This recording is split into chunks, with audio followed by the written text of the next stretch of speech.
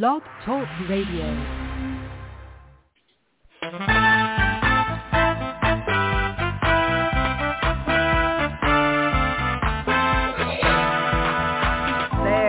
Watchman on the wall, bringing forth the written word of God to one and all.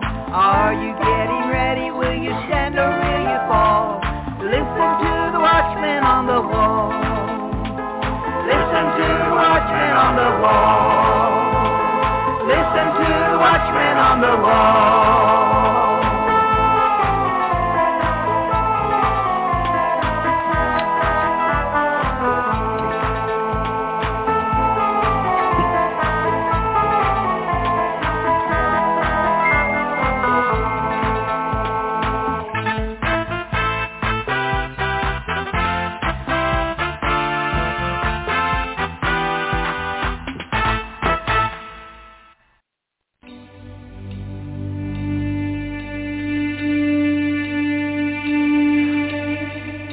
Arise and shine, for your light has come, and the glory of the Lord has risen upon you.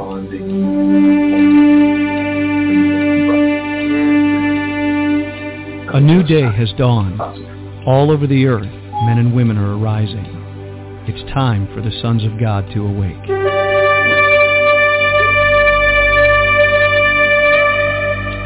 It is a day of justice, recompense, restoration, revival, and resurrection power.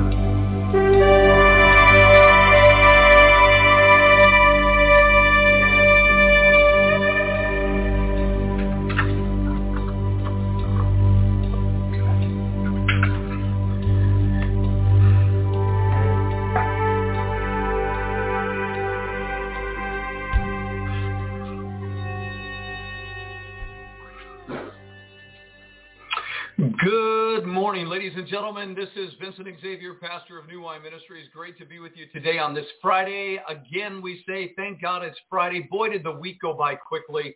A lot of damaging things happened this week in the state of Kentucky. Everyone knows now that nearly 15 people have been killed. 15 people lost their lives because of an abundance of rain in these isolated areas that created massive flooding. And it's not over yet, and this is really bad deal. I mean, you're seeing flooding in Las Vegas, Nevada, around Caesar's Palace, and the weather patterns are just absolutely insane. It's going to be 111 degrees in Oregon, right around Medford, Oregon today. I believe it's 111 degrees, and all along the West Coast, boy, it's starting to heat up over there. That's really dangerous. The west coast of the United States is being set on fire. That's a really bad deal. And there are many fires that are burning around the country and in different places around the world in the European continent. Weather patterns have simply gone array. And the cause behind that, well, that's everybody's wonderment. You know, what is the real cause behind all of this? And, of course, we sit back and we go, well, you know what, this too shall pass. And we say amen to that. It shall. But I have to say on today's broadcast that we're going to say some things that are so difficult to say because if they fall upon deaf ears, they mean nothing. The scriptures are very clear about not casting your pearls before swine. Let's say turn and rend you. Don't give that which is holy to the dogs, right? So thank God for our listening audience that has an ear to hear, eyes to see, and a heart to understand. Just maybe we will understand this today. And how to prove it, all you can do is lay forth what God is doing and show the absolute precision of how God is moving right now and hopefully being in tune with him. And I believe we are. I truly believe we are. And this is to no man's anything. This is just a day where I think we're going to say something, and I believe it's going to resound. I think it's going to be loud and clear. And I hope that everyone who has an ear to hear really hears what we're going to say today. In just a moment, Brother Jim Beltmire is going to be with us. and he's going to be talking to us about many biblical prophetic things. He's going to be sharing about what's going on in different sectors of our world system, in the markets, et cetera, et cetera. First, I'd like to say good morning to dear sister Callie. Callie, now Dover. Happy birthday to you, Callie. God bless you. I hope you have a wonderful day. We at New Wine Ministry salute you for your birthday. Shalom to you and your newly wedded husband, Blake. So Blake and Callie Dover just married a few weeks ago. Callie now celebrating her birthday as a married woman with her husband, Blake. I trust you guys are going to do great things, and I'm sure that Blake is going to make your day as happy as it possibly could be. So again, happy birthday to you and to everybody else out there that's kind of moving along on this Friday. I hope you have great plans for the weekend. In spite of what we're going to talk about today, balance is the key to life. Balance everything, all things in moderation, well-balanced, and get ready, right? And the way we prepare in peace. I love the scripture that says you'll go out with joy, you'll be led forth with peace. The mountains and the hills will break down before you. There'll be shouts of joy, and all the trees of the field will clap their hands. And so I suspect today that we're going to say some things, and then we're going to put them into the conduct of balance. So here we go. It's Friday, and what I'm going to do, and I'm going to share what's in my heart while Jim is with me on the air, and I want to welcome to the broadcast Jim Beltmeyer, and he's going to be calling in. We're going to take that call, make sure all of our audio is working well. Let me say good morning to my brother. Jim, good morning, sir. Can you hear me okay, and how are you today? I'm doing very good. How are you, sir? I'm doing very good. It's great to have you back on the air with us, and this time we're not going to be rushing anything. We've got plenty of time to sit down and talk today. And, you and I really don't know each other that well. You have just recently kind of made an appearing, if you will, and reaching out, and we're talking. And what I think about you is that you're very intelligent in what's going on in the markets. And I'm not, so it's fascinating to listen to that information. But also, you have studied extensively the book of Revelation, book of Daniel, end-time prophecy. You have really put some things together in a fascinating way. God has given that to you. And it's for such a time as this that understanding, that information, that revelation being shared with those who have an ear to hear through podcasts like these and wherever else God will open doors to you to share what he's put in your heart. We just want to welcome you to this broadcast. We want to say thank you for joining us. And we have a lot of people out there that are looking forward to this conversation. So without further ado, why don't you say good morning to everybody, and let's get into the first part of what's in your heart to share with us today. Well, thank you very much, sir. First of all, I'm not a financial advisor or anything like that. I'm not a minister. I've studied the book by myself in my own context for 45 to 50 years. And I'm an analyst, so I look at things a little differently on how I go through Scripture, and I write everything down, so it's very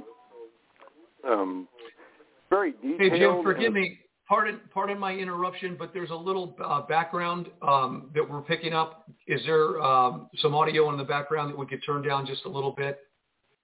I've got you down. Is that better now? Yeah, I don't hear it now. Okay, I must have had you turned on just a little bit on the volume. There you go.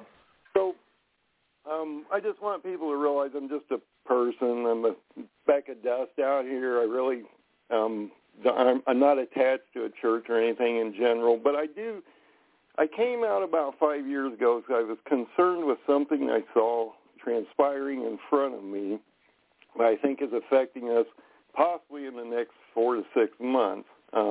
And that's the Daniel 8 effect, I believe, that's coming upon us. Now, I don't see a lot of people talking about this, which is amazing because I think it's a fairly clear prophecy of what's happening. And so I've been talking about Daniel 8, and what it is basically it tells us that the Medes and the Persians will align, and then when that occurs, the army of the north or the Babylonian would come over and destroy them. What that means, if it's in context of today, the Medes would be the Kurds, and we would see the Kurds align with Iran or Persia, and when this was to occur, based on Daniel 8's prophecy, we would see, I believe, the Babylonian as Turkey or Erdogan, and he would then come over and crush Iran. Well, there's two prophecies I'm looking at right now. The Daniel 8 prophecy, where we see the Babylonian join with Israel and Egypt. You can also find this in Isaiah 28 to 38. And what Isaiah told us was, he said, look, Jerusalem, Israel, you do not want to join with these two groups, Egypt and Turkey. You need to rely on God. God will protect you. Don't rely on these two. And so what we've seen is we've seen the alignment of this right now. Egypt and Turkey are both working with Israel to try to stop Iran from getting a nuclear weapon before Iran nukes Israel or Jerusalem, which is their goal in life, to accelerate this presentation of the Mahdi they want to bring back. And so their whole goal is if they destroy Israel, they feel that that would bring the Mahdi or their Allah or whoever they, I'm not a Muslim, so I'm not sure I totally understand that lineage, but they want to bring this person back. And with this destruction, they believe that this would ramp this up and bring him back faster. So what has happened is Israel's reached out, since we're not in the picture really anymore, and we have weak leadership, he's reached out to Turkey and Egypt to stop Iran. Well, if you go into the prophecy, this is exactly what's occurring in Isaiah 28 to 38 and Daniel 8, right this moment.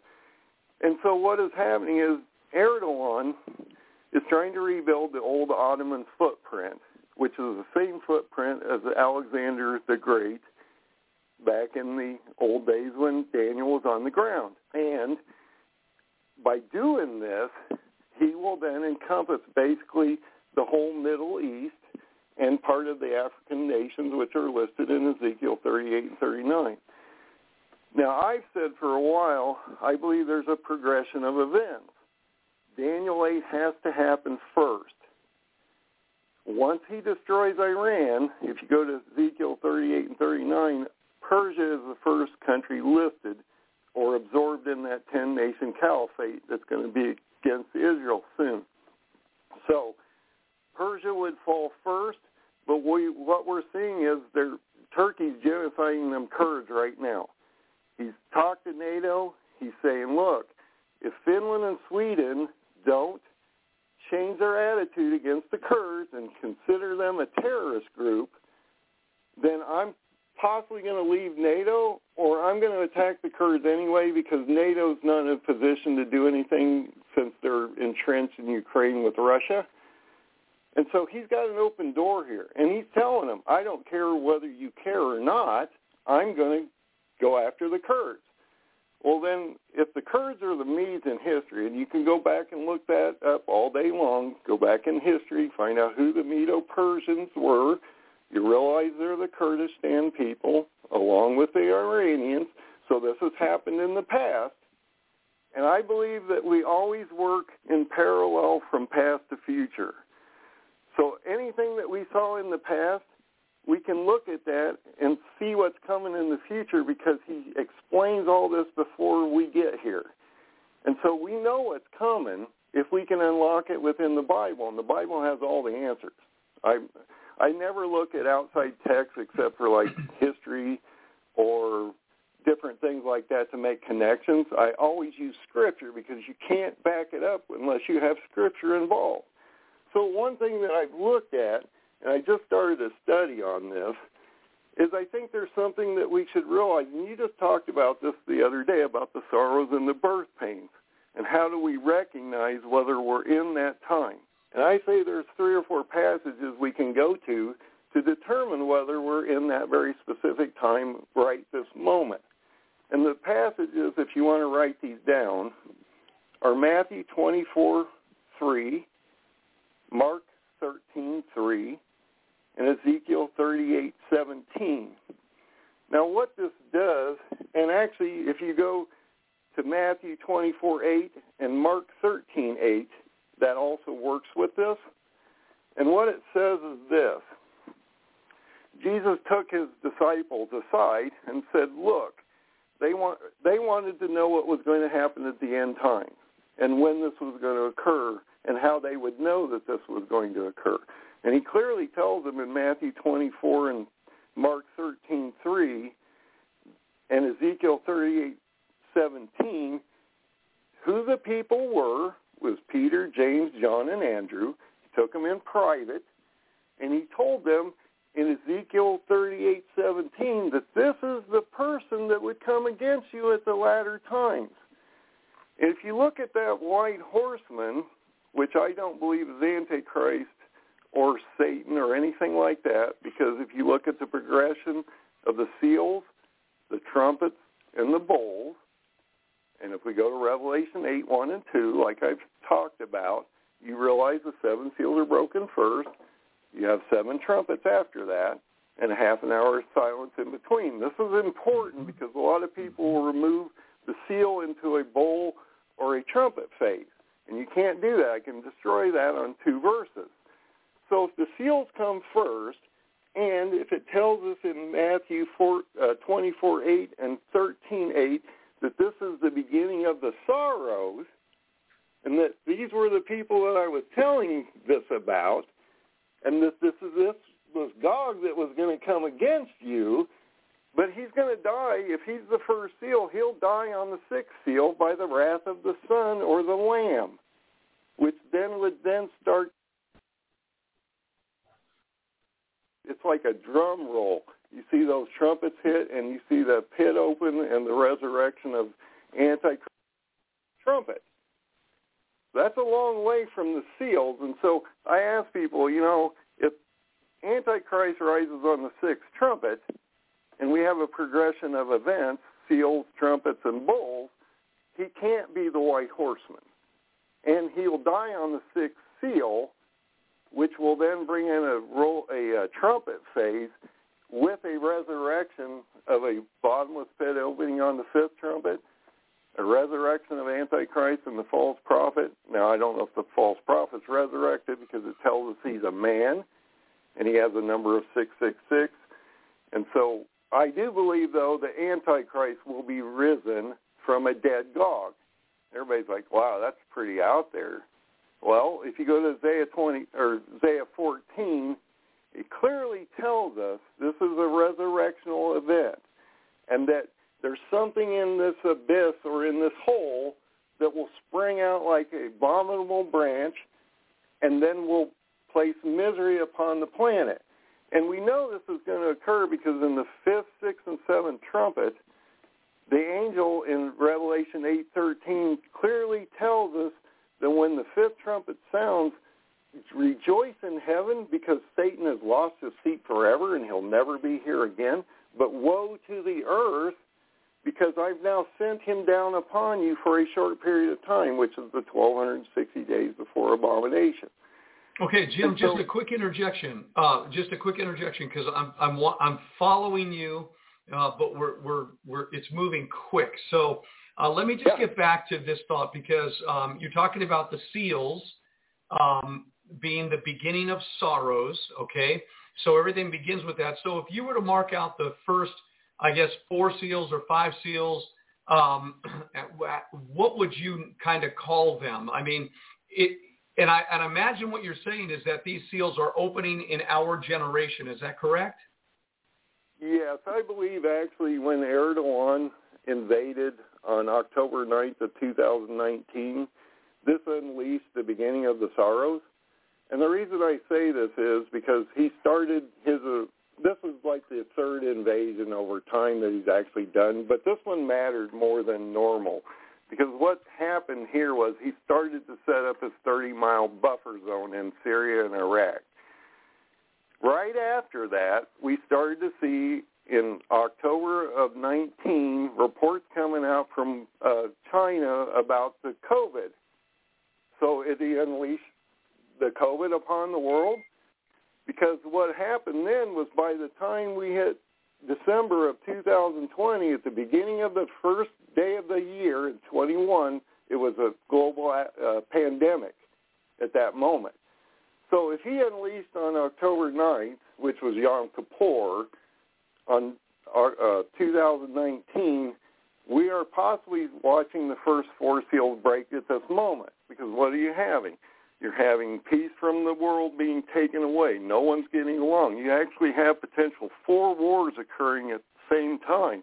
You have Russia and Ukraine. You got China and Taiwan. You've got Erdogan going against the Kurds. And you have North Korea now threatening nuclear attack against South Korea.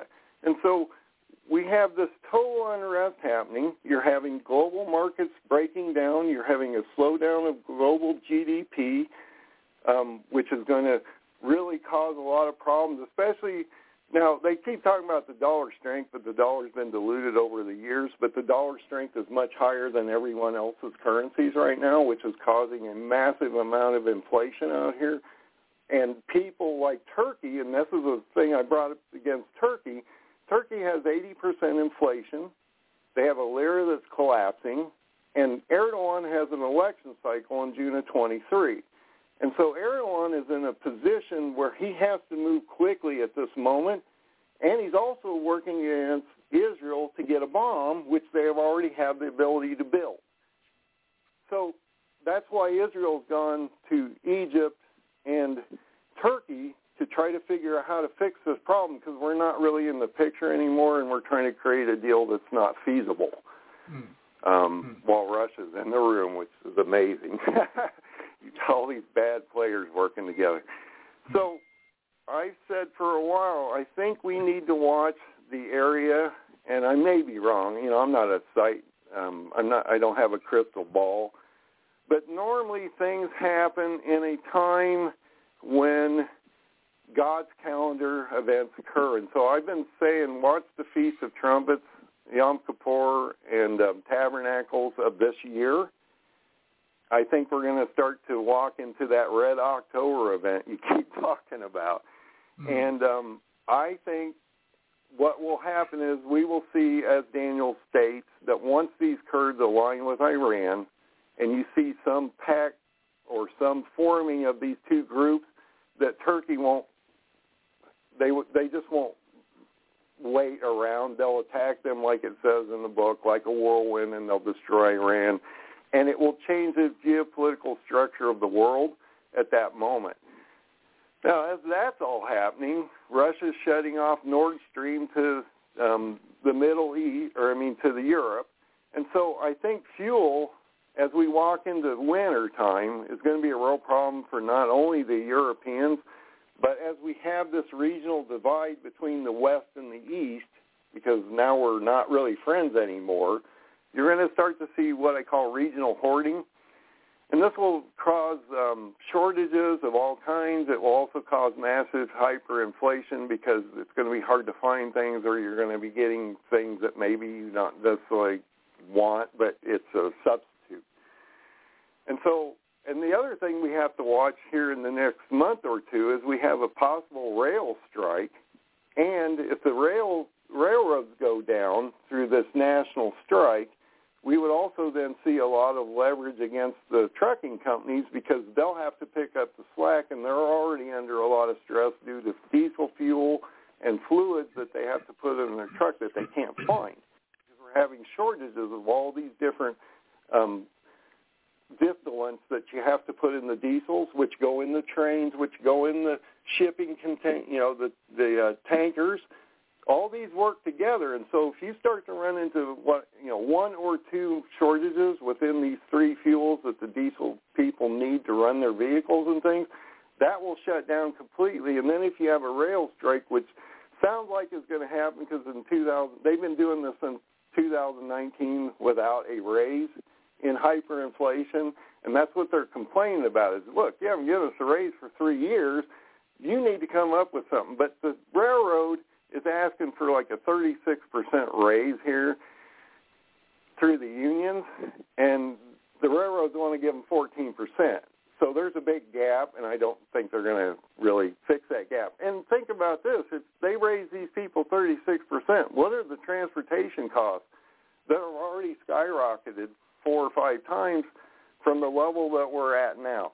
So we're going to see this massive hyperinflation, and you're going to see a massive stagflation, because as things start to move forward into winter, as we slow down as an economy, they're going to start to see massive layoffs, and you're already starting to see that in the tech industry. Usually when the tech industry is affected, that affects all other industries, because when we don't like our gadgets and we're not buying them, and we're slowing down buying all this garbage material stuff that we like to accumulate, that slows down the whole economy, because if they're not buying the gadgets, they're buying stuff they need to survive, like food, fuel. They're going to have to put fuel in their tank for winter coming up soon. That's going to be twice as expensive. Food prices are potentially 10 to 25% higher. Your gas prices, even though they've gone down 60 cents, are now twice as high as when Biden came in. All this is eating away at your disposable income. And now we saw a flattening and an inversion of the 2 and 10 bonds. And so what this is recycling is you have a recession, and you're already in a recession, because now you've had a secondary print of the GDP, which was negative. Now the government's going to spin that and say, well, we're not in a technical recession. But if you go out and look at a technical recession, that's exactly what it is. It's 2 prints of negative GDP in a row. And we just saw that, because we had a 1.6 negative GDP the last time, and we just saw a 0.9% GDP contraction in this quarter. So we are technically in a recession, but they're not going to tell you that. Oh, the jobs are strong, whatever. You know what? We've lost 6 million jobs from when we were pandemic. And look at all the participation rate of people sitting out that aren't going back to jobs. It's like 60% participation rate. So you get 40% of your country's not even working right now. They don't know whether to work. They don't know whether to get in the corona. They don't know what to do. Some of them are talking about early retirement and different things like that. And now you can't even find a job because they're starting to lay off. So now instead of this massive, oh, we need people and we'll give you all kinds of incentives, they can't do that because their margins are being squeezed through hyperinflation, shipping costs, things they need to do to clean the facilities to keep COVID out, and all these things are eating away at their margins. So it's all being compressed. And so they're laying people off, and they're doing a lot of this work themselves because they can't afford to keep people in there. Now, I've heard a lot of restaurants that have like 1 or 2 people working in them, or people just can't find jobs. Even though there's a massive amount of jobs out there, nobody's really getting one. Why? Because the global economy is shutting down, and we can't find forward guidance out here because no one knows what's coming up next. What happens if Iran were to fall? What happens if we have another major COVID outbreak, just like Tokyo and Japan's having right now? They have massive amount of COVID over right in there. We have a new variant coming out that's more contagious, and you don't really want to get the jab, so you want to try to stay away from the system. And I tell people, when you're in the sorrows and birth pains, this is like the Exodus event of Egypt. You paint your doorstep with the blood, and you let the bad stuff go around you. Because you don't want to be there. You don't want to be out there, and you don't want to deal with these people. They're going to go crazy at the end because God puts this delusion upon them, and they just don't get anything. And so I think that's why he tells us to put the oil in the lamp. Stock up, get ready. You're going to be here to the 7th trumpet. You're going to go through most of the seals and the trumpets if you get that far. But you don't want to be out in that madness because you'll then make bad decisions which might affect your soul.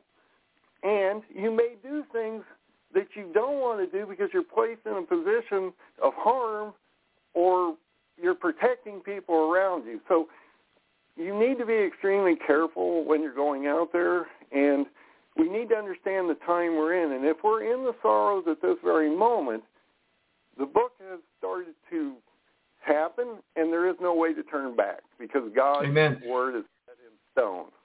Amen. It is. And just a quick interjection, and I totally agree that the beginning of sorrows has begun. There's no doubt that this baby is going to be birthed.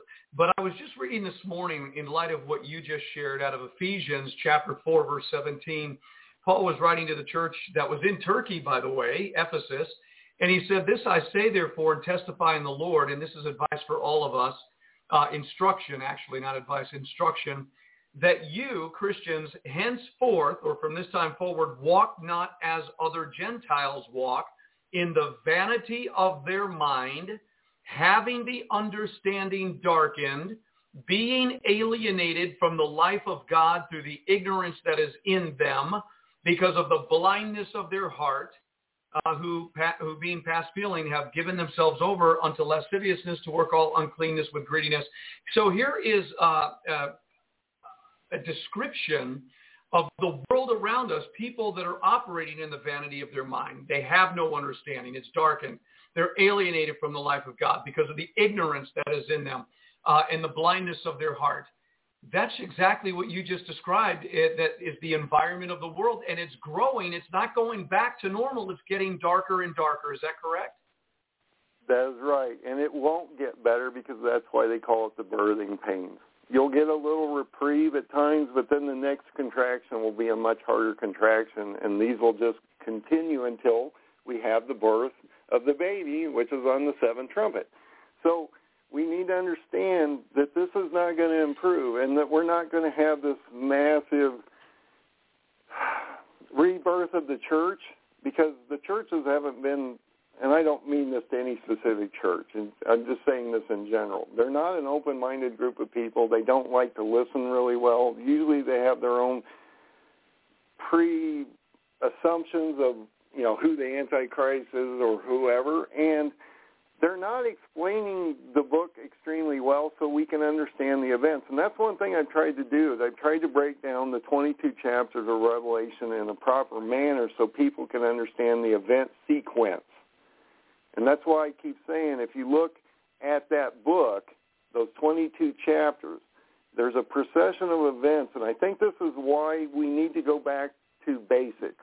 You know, when I was in martial arts or did all these other different things, I was a power lifter. I power lifted for 40 years. I've competed for a long time.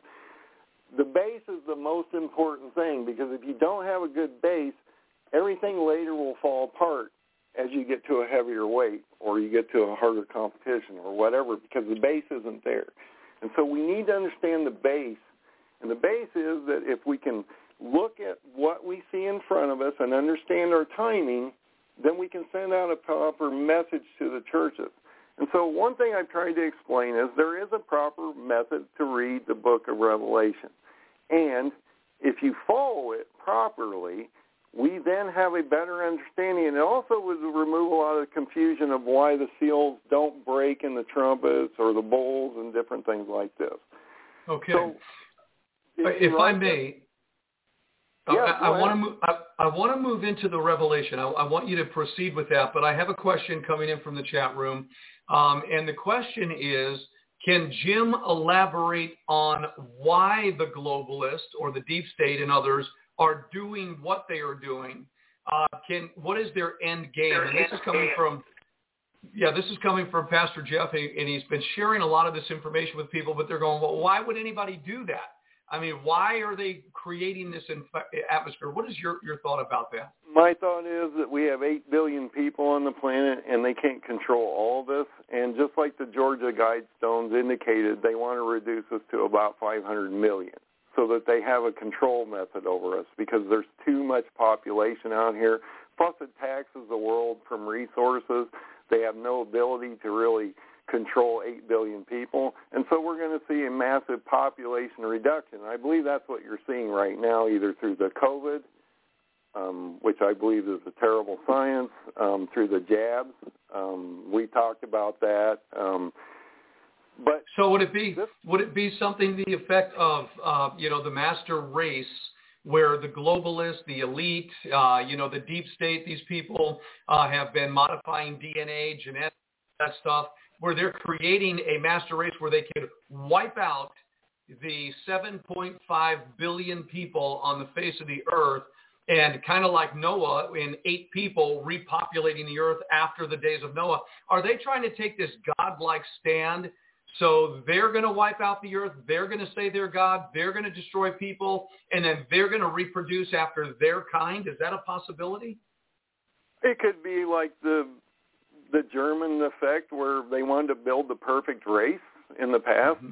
What you're seeing in the jabs, and I believe this was a problem for everybody, and that's why I tell them to stay away from this, is that if you look into the solutions of the actual inoculation that they're giving you, this vaccination, they're seeing things within the delusion of this material that tells us that they've changed or modified it so that it actually can affect us. And so what I'm told people and have been telling people for a while, all these genetical DNA tests that you're sending in, all these things that they've been collecting for years, are going into a massive database. That information is being sold to people.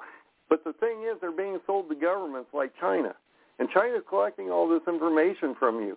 And what they're doing is they're building a library so that they can understand your genetical defects based on your ethnic group, your culture, your environment, and different things like that. And if they can determine how to build a virus that will attack you specifically, or a group, maybe I want to attack a certain type of people or a certain cultural group, they can build these viruses to attack very specific things, because I believe they have a nanotechnology. Now, the reason I say this is I have an ag science degree. I have an urban forestry management degree. I'm actually a master grower, so I've done a lot in agricultural, but I was a city forester for Winnetka for a long time. And what we've learned in that through animal and plant diseases are that you can modify these genetical codes within the structure of the substrate so that we can affect specific people, and I can target them and hurt them with this biological weapon which they built. So if that's the case, I can modify it, change it a little bit, and I can attack you with it, because I know what you're built from, because I know your genetical makeup, I know everything that I can possibly accumulate from you, and they have a database. They've been doing this for a while, and through that genetical code, they can see anything that might be within your cellular structure that would be affecting you. And so they can build these vaccinations.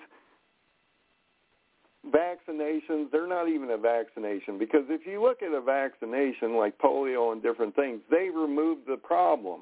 This one doesn't. This was like a flu shot, and and they're forcing you to get it over and over and over and over again. And so what are they doing? If there's a nanotechnology built into this, it can be intelligent, because we have AI that's sentient now and think, and we know this works because we've seen it. And if you look at the substrates through the wet and dry bloods that they're producing, and you've seen these scientists come out talking about this, there's a metallic substance in this substrate, and they can see these darkened particles in there, and when they lay them out, it causes all kinds of problems, because if this was a nanotechnology, it could be changing your DNA structure within you.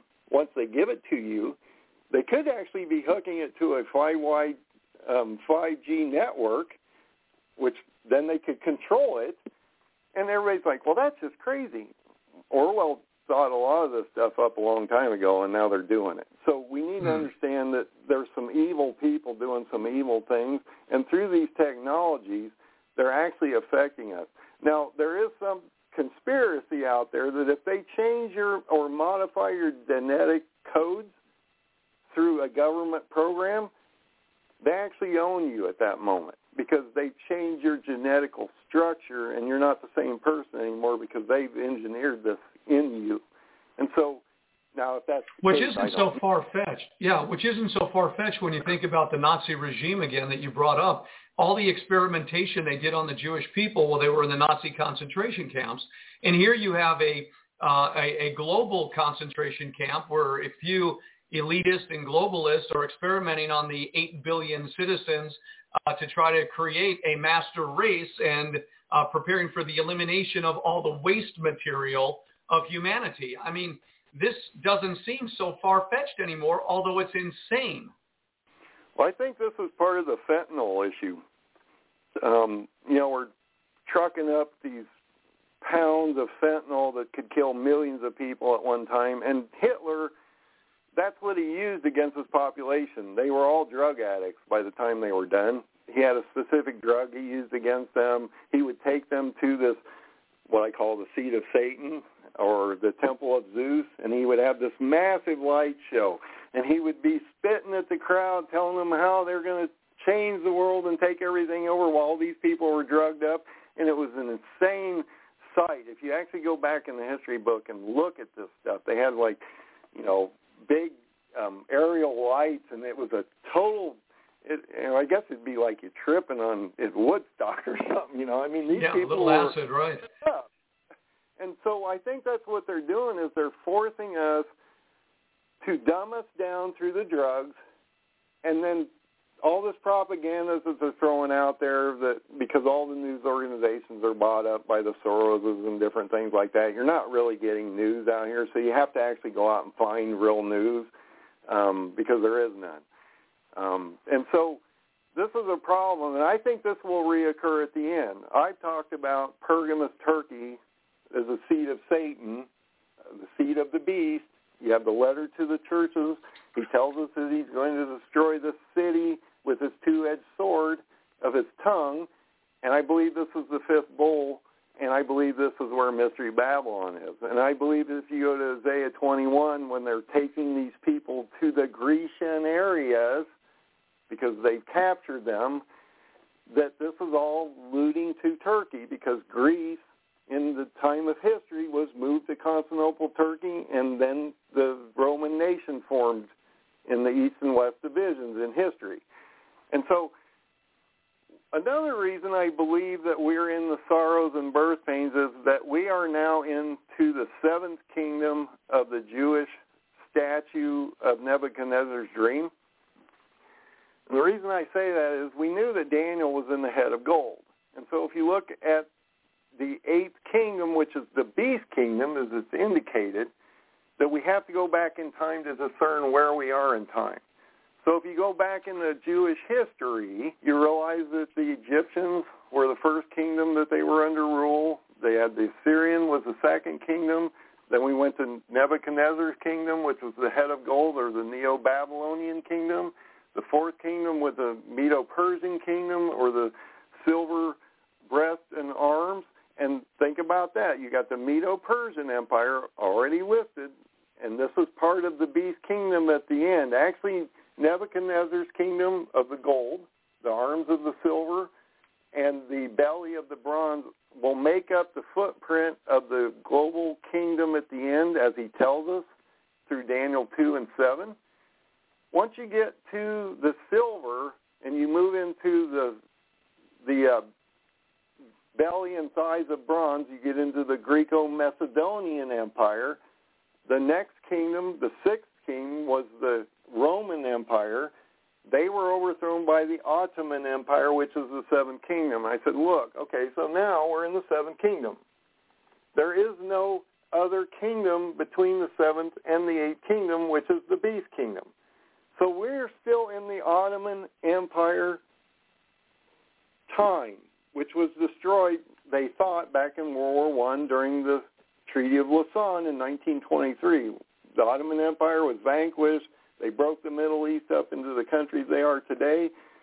But look at what Erdogan's telling us. After the 100th year, in 2023, I'm going to rebuild this Ottoman nightmare again, and I'm going to bring the caliphate against you. And he's been telling us this for about 15 years now.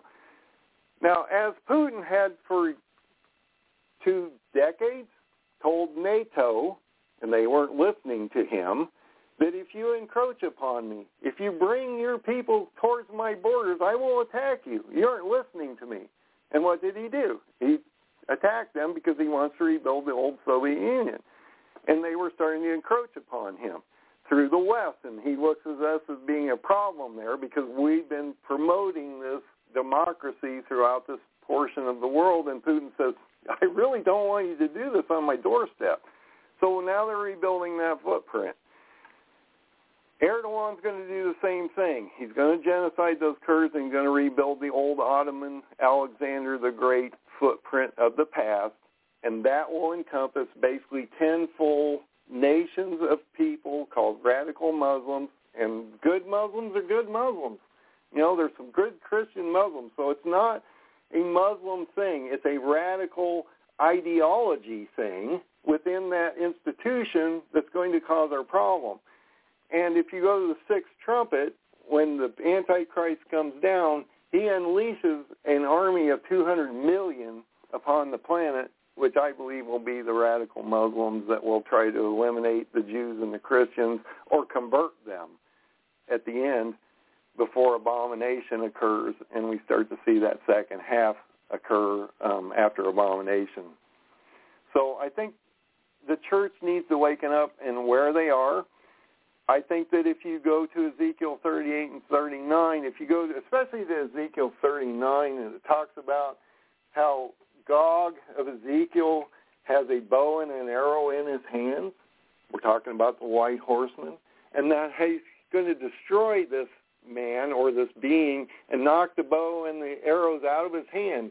And if you go down 39 a little bit, you'll realize that a sixth seal event's occurring at that moment because everything on the earth feels it, all animals feel this thing, and it's the wrath of the Lamb that's occurring here that's killing Gog, placing him in a grave that will then be resurrected as an Antichrist on the sixth trumpet as we move forward. Now, people want to know how bad this is going to get. They want to know how bad it's going to get here. They want to know how bad it's going to get around the world. And I'm going to tell you, it's dismal. It's bleak. It's gray. It's lifeless. And I consider it to be similar to a France-Germany effect where even the children were turning in their parents to gain food and things like that because there is no resources left on the ground. It's going to get that bad. And if you look at the seals and the trumpets, you know it's going to get bad because a quarter of the world is being affected by war in the Bible, but other things are happening around it. And then when you get into the trumpets, a third of the world is decimated by 4 trumpets, which is probably the communist areas, because why would he affect anyone within that believes in Jesus or would be affected by Jesus when the communists don't really believe in him? He'll base them on their works when the book of life is opened, and he'll judge them for where they are in time. But think about if you had to break the globe through trumpets, what part would you remove if you were God? I'd remove the communist areas because they don't affect the Muslims, and he doesn't want them to affect them. So I believe that once you finally get to the pit opening on the fifth trumpet and Antichrist comes out, look at the amount of devastation on the ground. People are going to be ready for someone to take away their pain.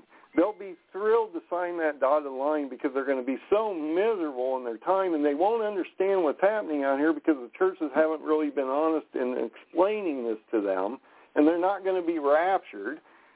So they're just in a really bad place. And I always tell people, you know, if you see what's happening now and you feel the seals are breaking, why are you here? Because you weren't supposed to be here for any of this. You were supposed to go up in 4:1 with John and never see any of this.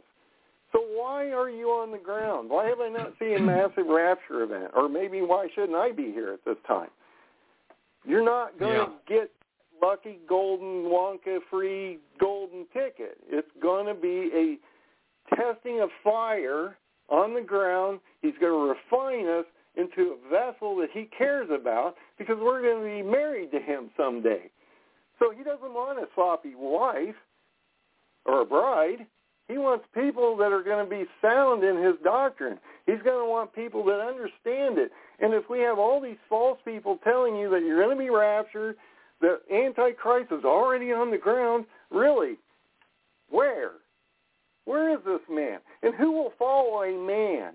You know, when this guy comes popping out of the ground and it's visible because in Ham and Gog, they have a burial for 7 months before this occurs, it's going to be televised. Everybody in the world is going to see this event occur, and they're going to go, wow, what was that? Is that Jesus? Is that really Jesus? He's going to portray himself to be Jesus, but it's going to be an Allah type effect. And then they're going to realize, and this is what I think will happen here. We'll have a breakdown, possibly get attacked by China, Russia. We could potentially see nukes, but I think a lot of these, especially in the Ukraine, will be low-level 1 kiloton nukes that aren't radiated. Because what this would do is they could radiate or they could destroy these areas, but then overtake them quickly, and they could remove massive amount of armies. And I have a fear of them building up this 300,000 or 400,000 army along the Ukrainian border and NATO borders because Russia's right there. He has the capacity to drop bombs on these guys within minutes, and he could change not only the way we look at conventional warfare, because now it's a nuclear warfare, even though it's low grade, but it would change NATO's structure because he would decimate their whole front line in a matter of minutes.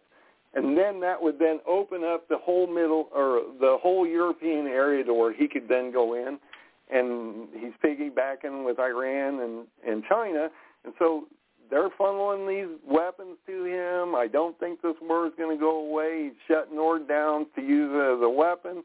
It went from 40% capacity. It's down to 20% capacity now, and I'm guessing before winter they'll use it as a weapon and shut it off completely.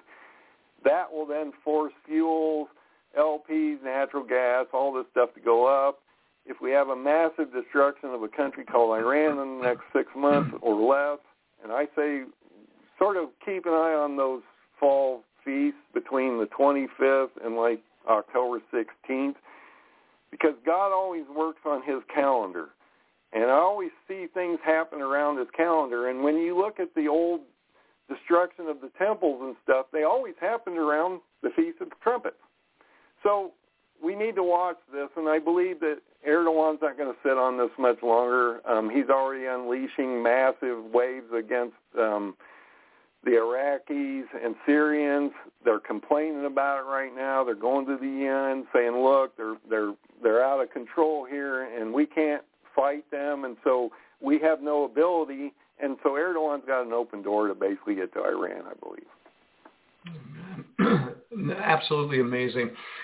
For people that are tracking with what you're saying, it's such a confirmation of where we are. And there's so much, the outlay, the general outlay, and some of the detail. There's so much that could be spoken into, but it has to fall upon hungry hearts and open ears and people that are really wanting to know what God has to say about what's going on in this world right now.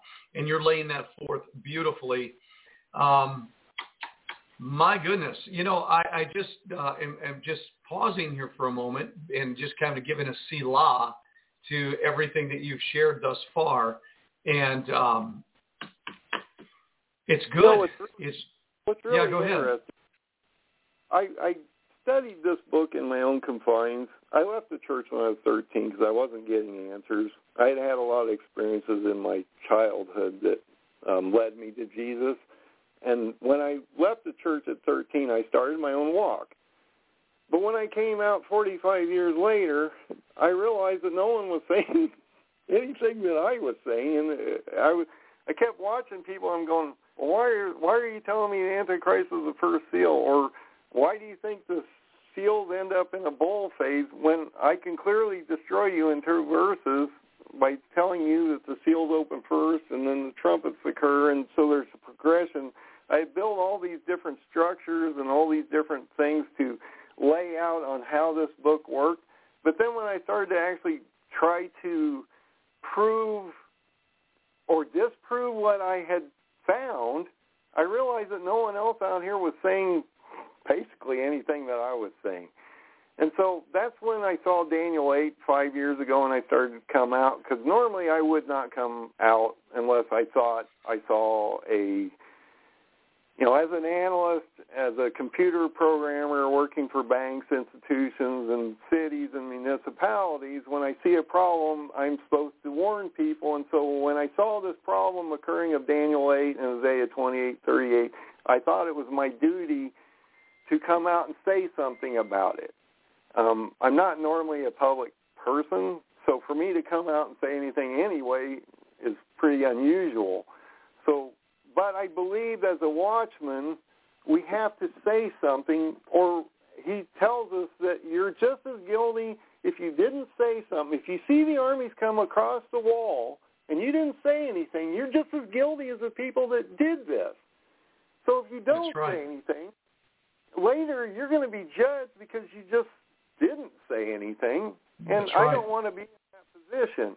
So this isn't about me or getting my information. Everything on my site is free. All the charts, everything that I've built over the years is free to people so they can go out and see a different perspective, a different optic. And like I say, when you get into that book of Revelation and you can break it down properly and you have a good base to understand how the events are occurring, it's amazing how that opens up the other prophets and how the other prophets actually all say the same thing. So if you can unlock that and then you apply it to the other prophets, it's amazing that, if you go to Luke or Mark and Matthew and you overlay them, they're exactly the same thing. They say exactly the same thing. And so this is something I would like to talk about. I believe I found a paradigm in the book. If you take the modern day king of Israel, the past king of Israel, which the modern day king is Herzog, Isaac Herzog, the old king was Reuben Revlin. I'm sorry, my dyslexia is getting me. And if you take the king of the north as Turkey or Nebuchadnezzar, and you break that down in the book, you'll realize all the prophets were saying exactly the same things. And if you apply the time that the leaders of today have been in office to the times that they stayed in the Bible, it's amazing they all match up. So if you look at the book, and let me pull this page because I don't want to state this wrong. I've done a study on this. So if you look at Reuben Revlin and you look at Zedekiah in the book, and you Google Zedekiah in, let's say, a biblical context, and you bring all of Zedekiah's stuff up, you'll realize that Reuben Revlin has been in the same time that it indicates that Zedekiah was in place on the scriptures that he indicates. So a good thought would be, let's say in Zedekiah's time, in this month of this year of this king, this occurred. You think, well, that's really interesting because I just read that in Matthew, and I also read it in Mark, and so he's telling us that this is important. If you look at Isaac Herzog, I consider him Jehoiakim, and I consider Erdogan Nebuchadnezzar. And so let me give you one example of what I'm talking about. So it says this. In the 23rd year, okay, let me go to this. Jeremiah 39:2, Jeremiah 52:5, and 2 Kings 25:2, it says this. It came in the days of Jehoiakim, which I believe is Isaac Herzog of today, the son of Jehoiah, king of Judah, unto the end of the 7th year of Zedekiah. Okay, so Isaac Herzog was just elected this year, or in 21, and Reuben Revlin spent 7 years prior to this in office because they only get one term. It's 7 years long, and then they have to be excused, and another person takes over. So Reuben Revlin's been in since 2014 to 2021. Isaac Herzog's been in there since 2021. And Erdogan's been in office since he was elected in 2002. These are important dates. So if you go into these prophecies, it says, look, on a specific date on a specific year of this king, this is going to happen. And so if you look at this, it says it came in the days of Jehoiakim. So in the days of Jehoiakim today would be the first year of Herzog, and then the 11th year of Zedekiah. So if you take that and you take both those dates, the 11th year of Zedekiah would be 2025, because he was brought in 2014. The year of Zedekiah would be in 2025 because he would be there 4 years. So it lines up with these new kings. And if you go to Erdogan, it tells us that he will be in there 23 years by 25. And so it says in the 3 and 20 year of Nebuchadnezzar, okay, that would go to 25, the captain of the guard carried away the Jews and 45 persons, all the persons, to Babylon. Okay. So if you break all these names down and you bring it up, you actually come up with a timeline. And it works off the parable of the fig tree. I've actually posted this out here, and it's extremely complicated, so I would like to have a different time to just explain this. What I'm getting at is this. If we have a paradigm in front of us that works from past to future, and I believe God has shown us everything in the past that will occur today, because he tells us he'll show us everything before it occurs, or he'll tell someone so we understand what's coming before it happens. He always tells us he'll let us know first. That if this has happened, we actually have a potential roadmap to the end, that we can actually see the events occurring. And then if you place it within the parable of the fig tree, which is the fourscore nation of Israel, that all things must occur before that nation or that generation ends. Okay, Jim, hold on 1 second. Hold on one second, please. Okay, I want you to get there, but we need to stop just for a moment. Okay? The fig tree. You just brought up the fig tree. This is really important right now, and I need everybody listening, because I'm going to share something here in just a little bit about this. And this is marvelous and miraculous, and Patricia can confirm this here in just a little bit if we need a confirmation. This, you're talking about the fig tree. Could you go into a little bit of detail about this fig tree that you're talking about, and so that the listeners can right now really kind of tap into what you're saying? This is significant, please.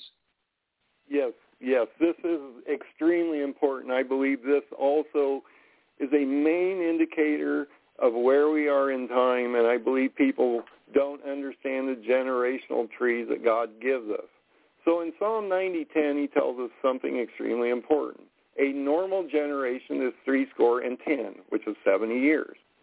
And a strong generation is 80, which is 80 years. So if you go into the building of the nation of Israel, which was formed in May 14th of 1948, the generation of the normal generation would have ended in 2018, May 14th. But the strong generation will end on May 14th of 2028. And this is extremely important, because I believe that if you go from that date and work back to the fall feast of 27, this is when we're going to see possibly the rapture of the church and the Lord coming back, because he does everything on his time schedule within his feast. And so when Jesus was here originally, he fulfilled the spring feast. And the Jews believe this.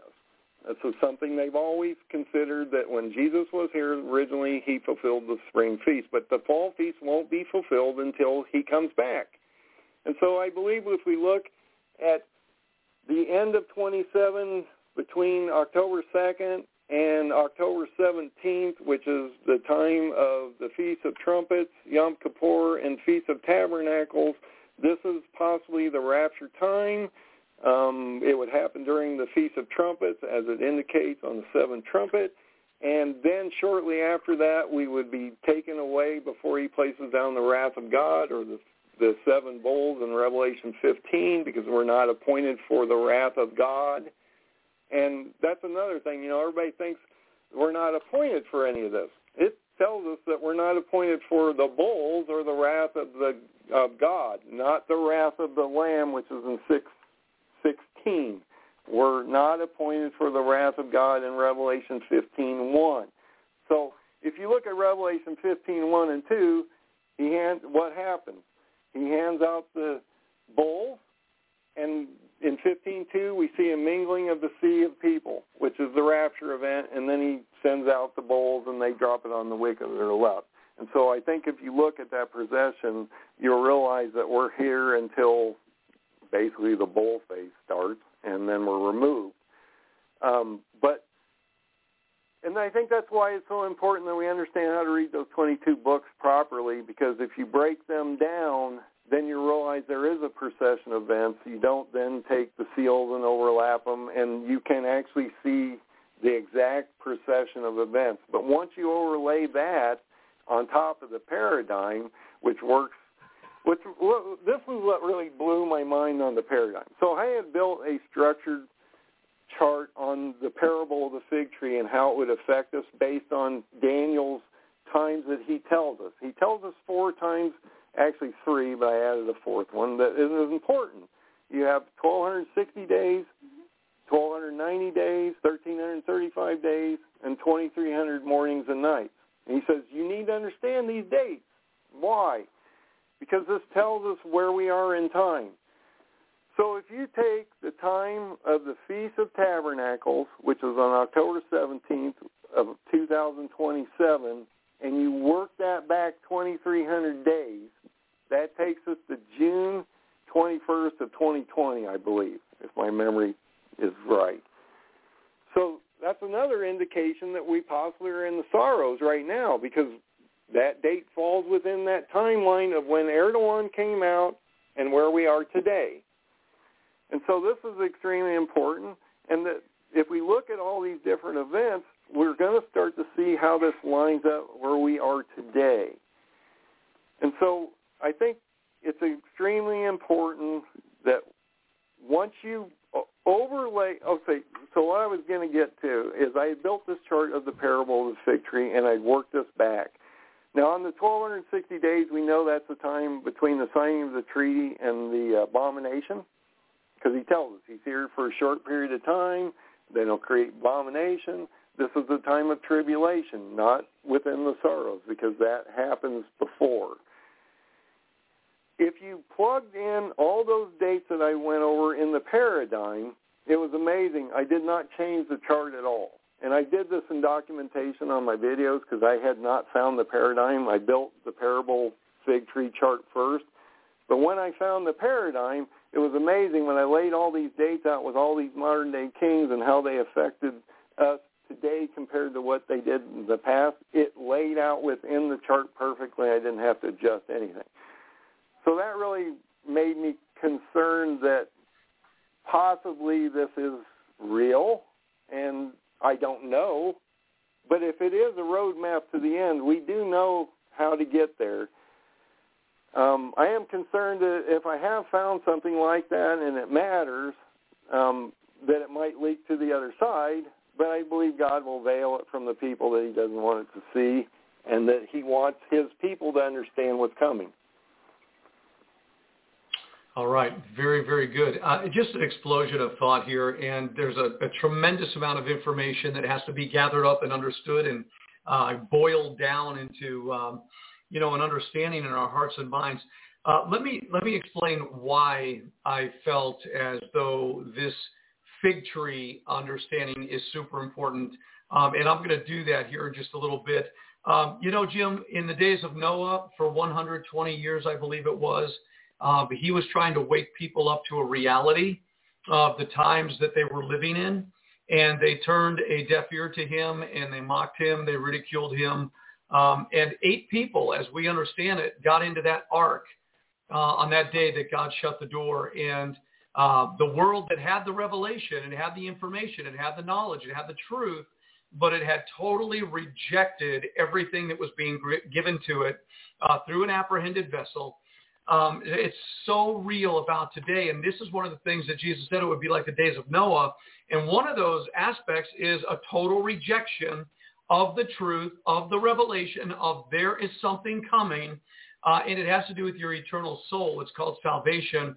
And if you do not get into this ark, which is Christ, if you do not enter in and receive what he's telling you, your eternal damnation, the eternal doom of your soul is what's going to be required. And it's the consequence of rejecting the knowledge of the truth or mocking or scoffing at that. So many things are showing us that we're in this particular time frame. Jim, you've shared a lot of information here today, and I think that most of us are going, we need to listen to this again. We need to hear this again. I want to get into just a little bit of thought here, but I need to selah my own mind for a moment. What else? Is there anything else that you'd like to share with our listeners today? Just what you were saying, that they weren't listening at the end.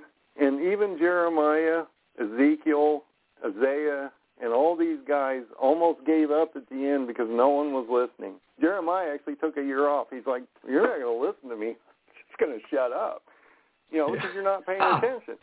Ezekiel used to put little plates on and things to try to get them to notice him, and they still wouldn't listen to him. I keep saying, this is one of the things, I've had this dream about the silver ball, and I feel like I'm being silenced and not allowing the information to go out, and no one's listening.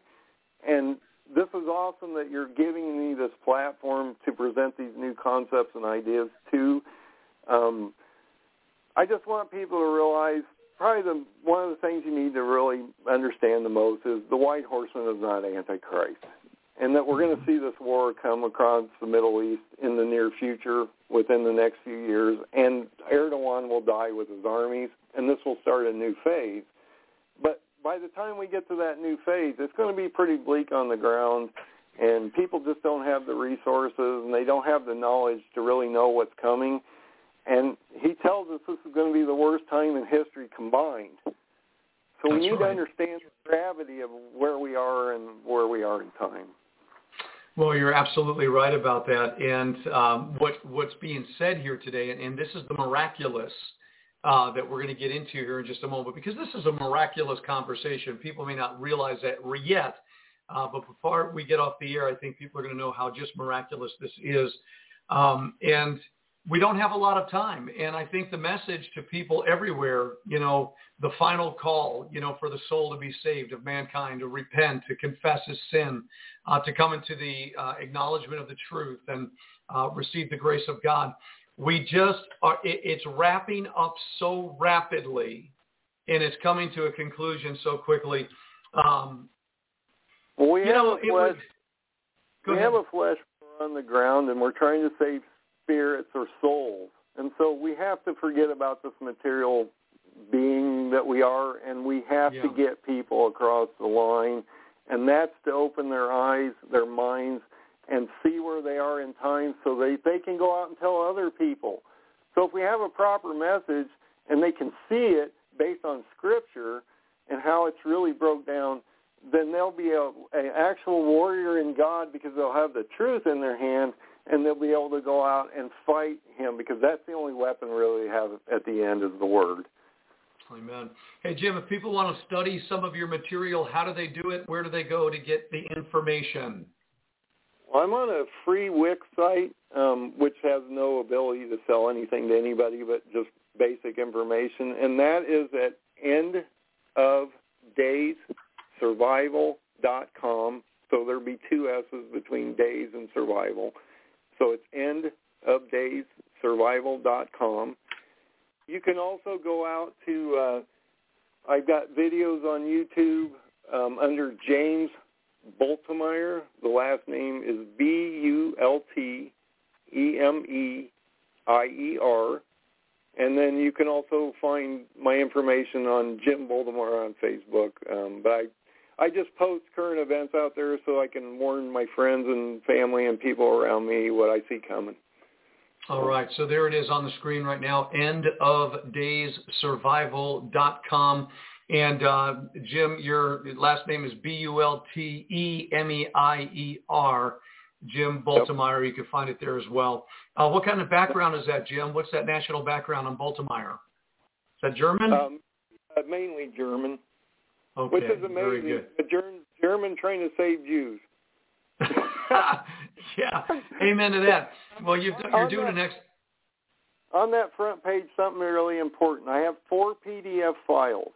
And on those PDFs, you just click on, it will have all my charts, graphs, paradigms, how to read the 22 books properly. It breaks down the statue of Nebuchadnezzar's dream.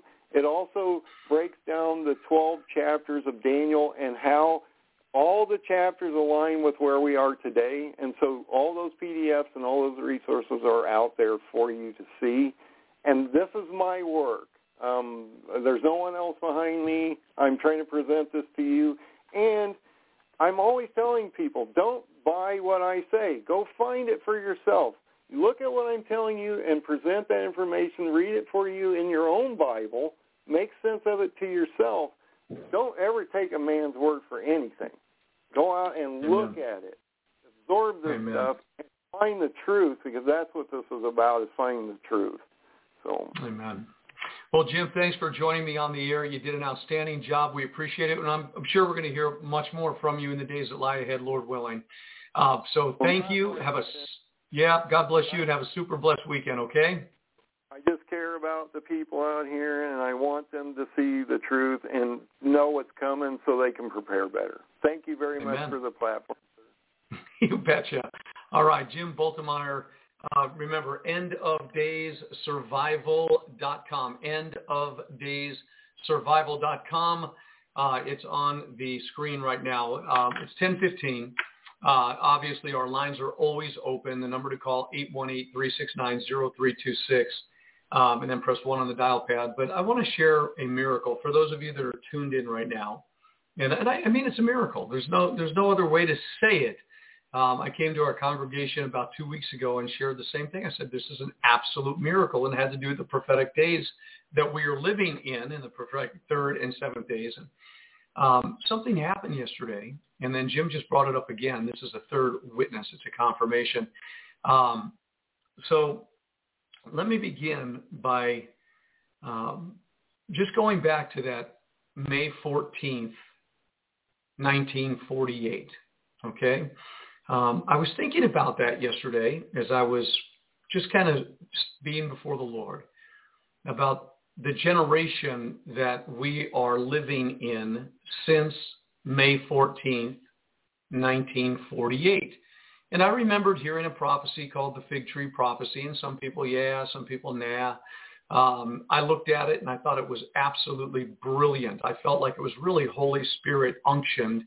And when you get away from the technical, theological side of things, and you allow the Holy Spirit to unveil a mystery to your mind, I felt this was very, very powerful and very potentially, just an eye-opening revelation, the spirit of revelation and wisdom and knowledge.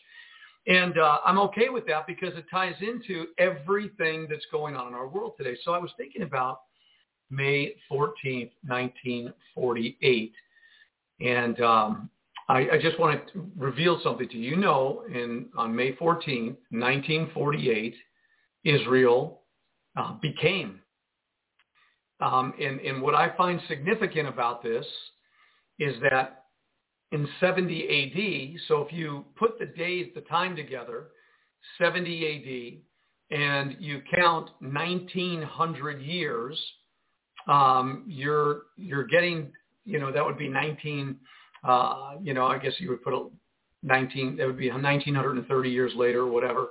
And then you have your 48. So whatever it is, we know over 1,900 years of time went by when there was no Israel, when there was no, there were not a people, there was not a people called Israel in their own homeland. You have historical data about a race of people that in 70 A.D. were scattered to the ends of the earth and went into other nations and tried to live normal lives. And they went into different places, and they had their families, and they had their jobs, and they integrated into societies everywhere around the world, but they had no nation of their own. Germans may integrate in societies around the world and live here, there, and everywhere else, but they have Germany. They have their own homeland, okay? So, and of course, America was a melting pot of nations. But for over 1,900 years, the Jewish people, the Israelis, the Hebrews, have no homeland. And then on May 14th, 1948, now that is the month ER, by the way, in the Hebrew calendar. I want to give you the Hebrew calendar month. So May 14th, 1948, in the Gregorian calendar, when you convert that to the Jewish calendar, you're talking about the 5th day of ER, which in the Bible is known as Zif or Ziv. Okay, you spell Z-I-F in your Bible. It's mentioned twice. But this is the same month. So ER and Ziv or Zif are the same month. And so May 14th, 1948 was the 5th day of ER, Ziv, in the year 5708.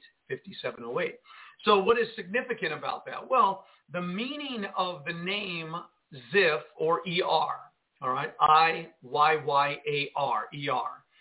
So ER, Zif, that name means, which was the second month in the Hebrew calendar, first one being Nisan.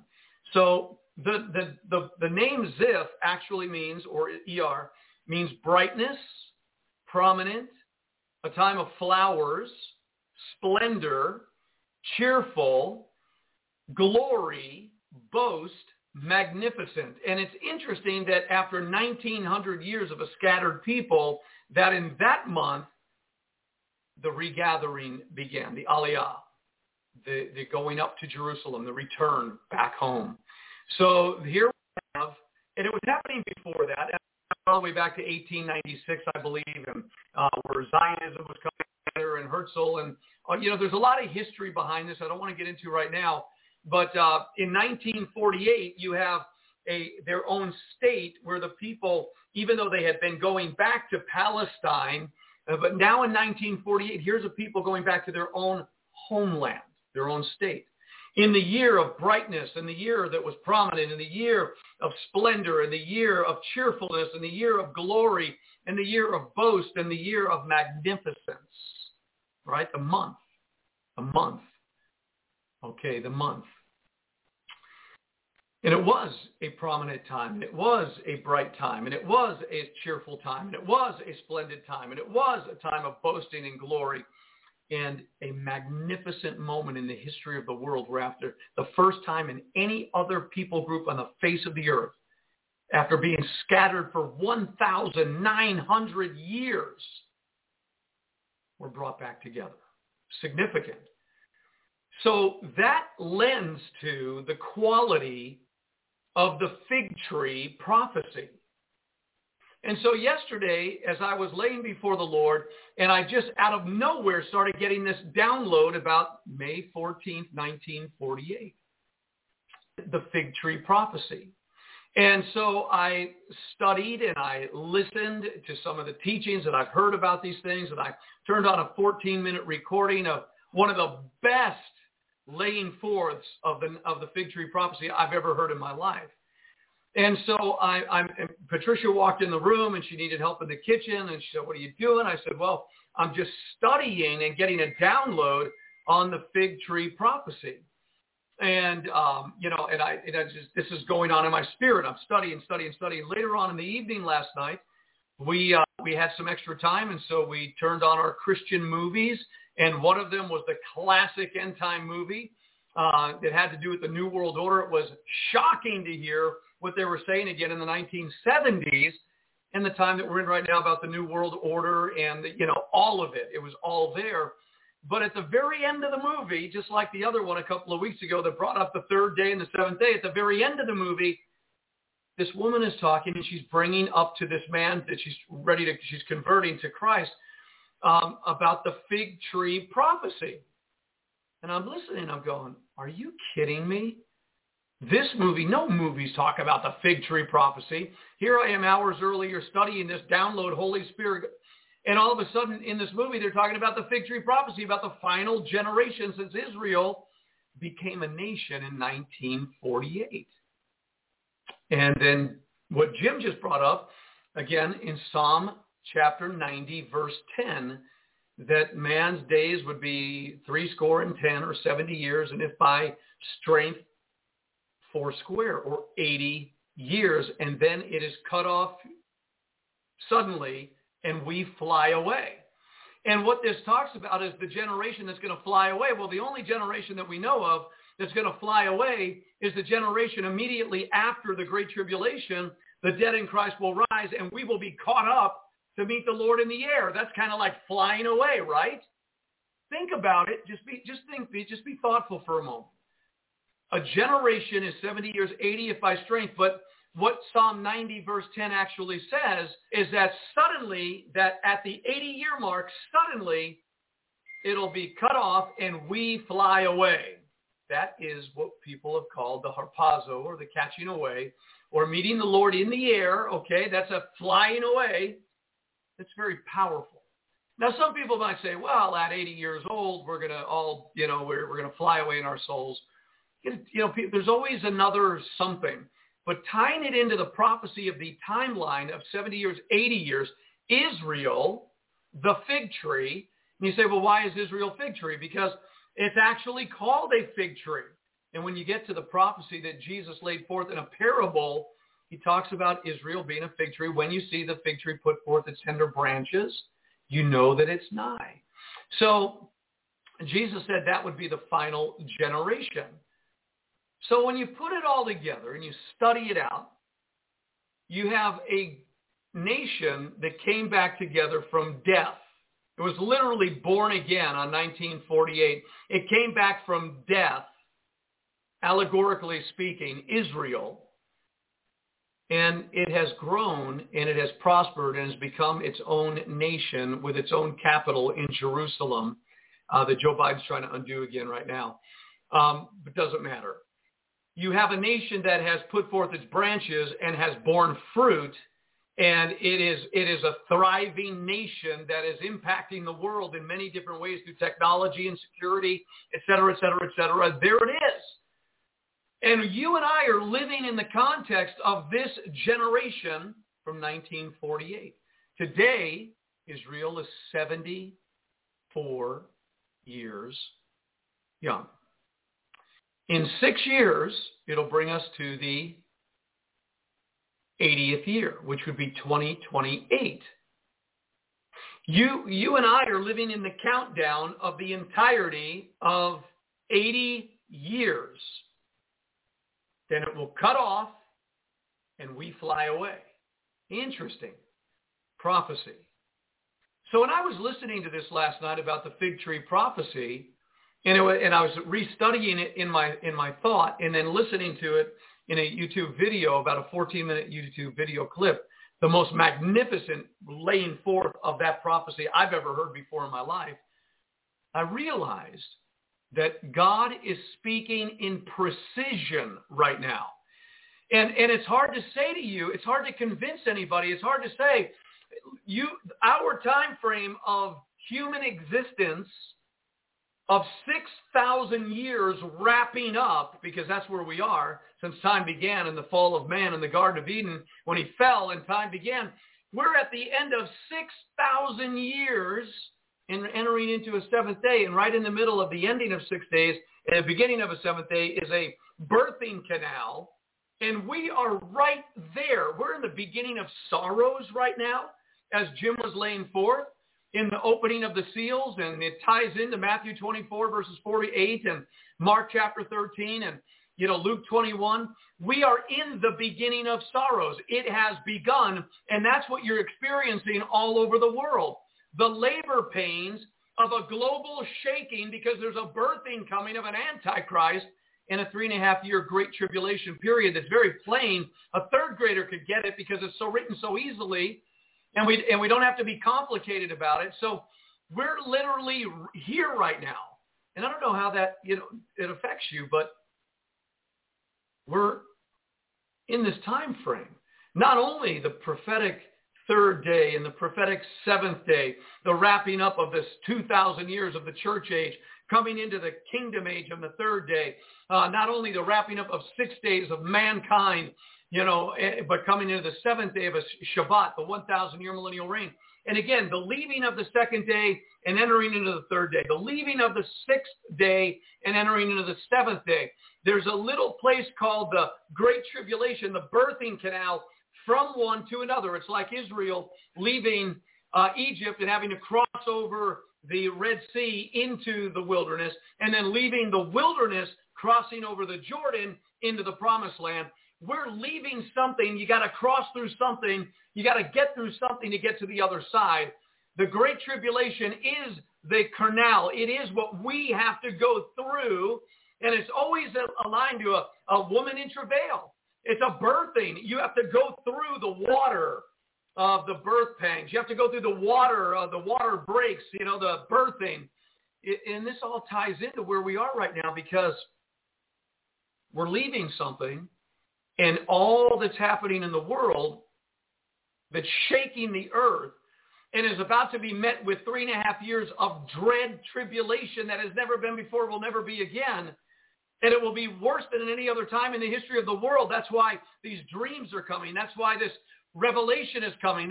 And God is trying to tell people, you are that close to the end of everything.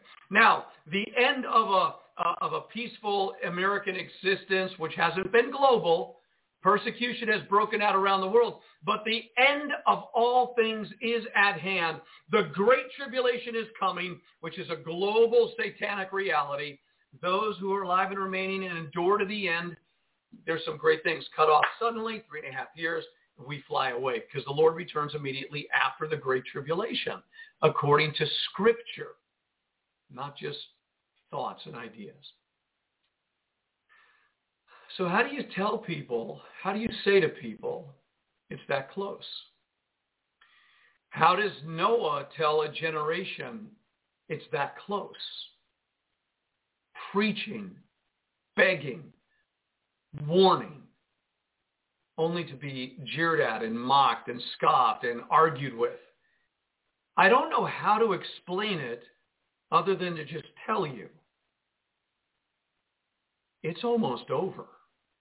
We're in the final countdown of an 80-year generation known as Israel, the fig tree nation that put forth its branches. And in Scripture, Israel is called a fig tree. And Jesus used the fig tree parable to tell us a secret for those who are willing to dig it out and uncover it. On the one side, it's marvelous, majestic. It is absolutely amazing where we are in time right now. And I always wondered why do we spend our lives telling people, warning people. And what we've been doing is warning people of what they're going to have to prepare for to go through to get to the other side. The other side is the miraculous. It is the eternal.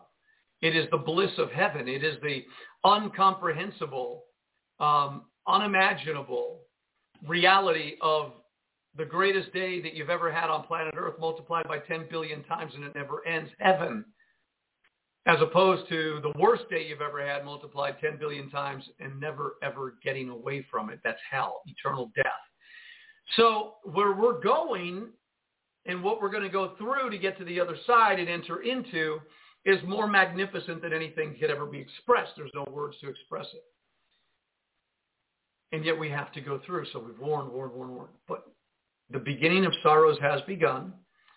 So you want to be in the right place at the right time, doing the right thing with the right people right now. You want to be in your Goshen. You want to be in your ark. You have to build it. You have to prepare it. You have to get everything ready. You have to know that whatever the ark is, wherever it is, if it's from God, God will protect it. And he'll shut the door. And you'll go through. 1,260 days. 1,260 days. 500 days into the Great Tribulation. 500 days. Think about it. You won't be able to buy or sell during that time. Those 500 days, the first 500 days, meaning you got another 760 days to go.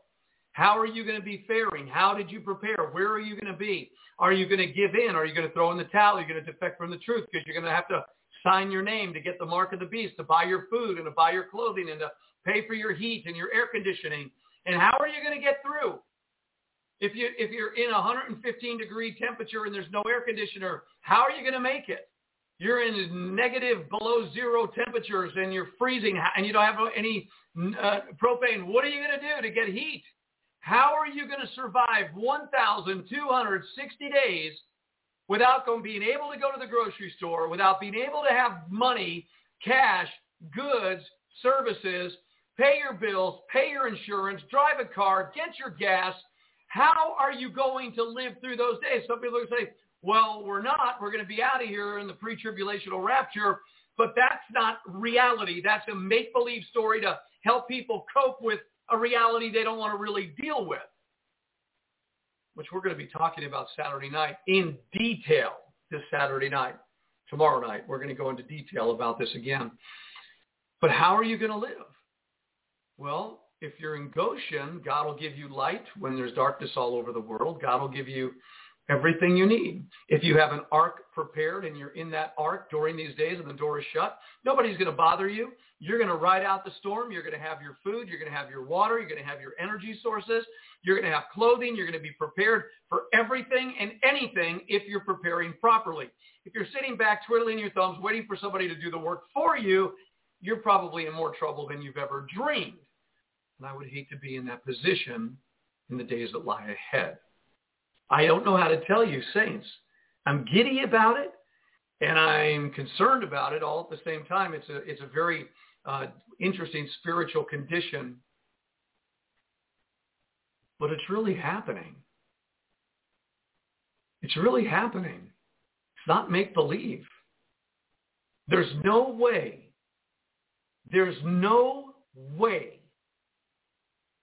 that the way this is being precisely, the precision, the sharpness, the exactness of what the Spirit of God is saying and doing right now, it's impossible to be deception. It is impossible to be satanic, demonic, false. It is too perfect. God is speaking in precision.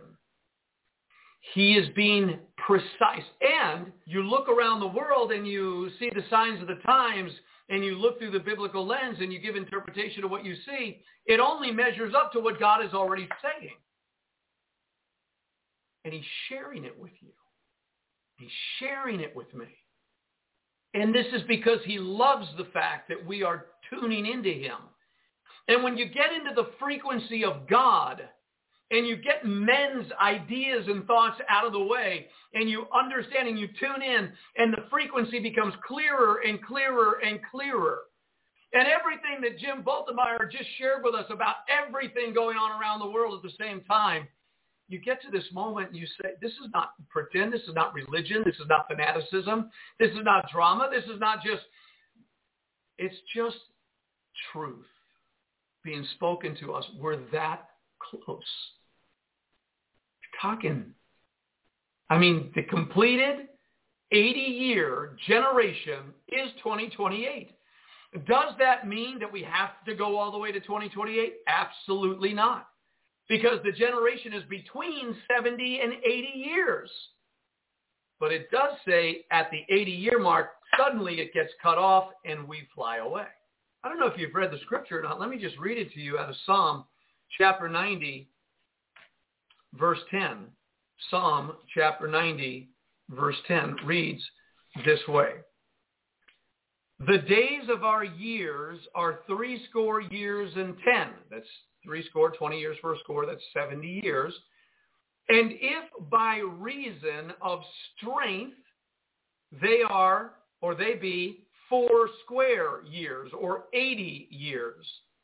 Yet is their strength labor and sorrow, so 80 years, but it's labor and sorrow, for it is soon cut off, and we fly away. Wow. What is Jesus talking about? What is the What is the Spirit of the Lord talking about?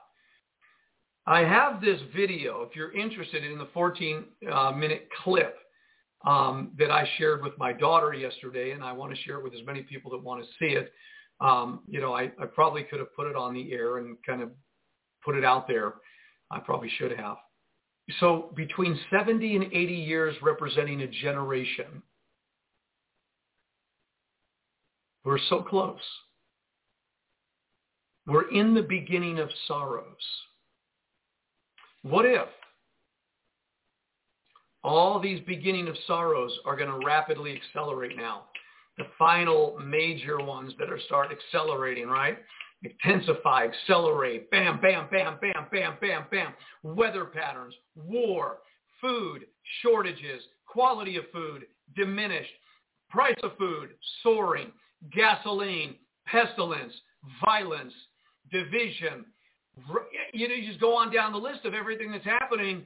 Economic imbalance, all of it is happening, right? More pestilences, new diseases, acceleration, leading to a global crisis where they're going to beg because billions are going to be dead. You know that could happen in a year, in 12 months. It could happen in 6 months. It could happen in 3 months.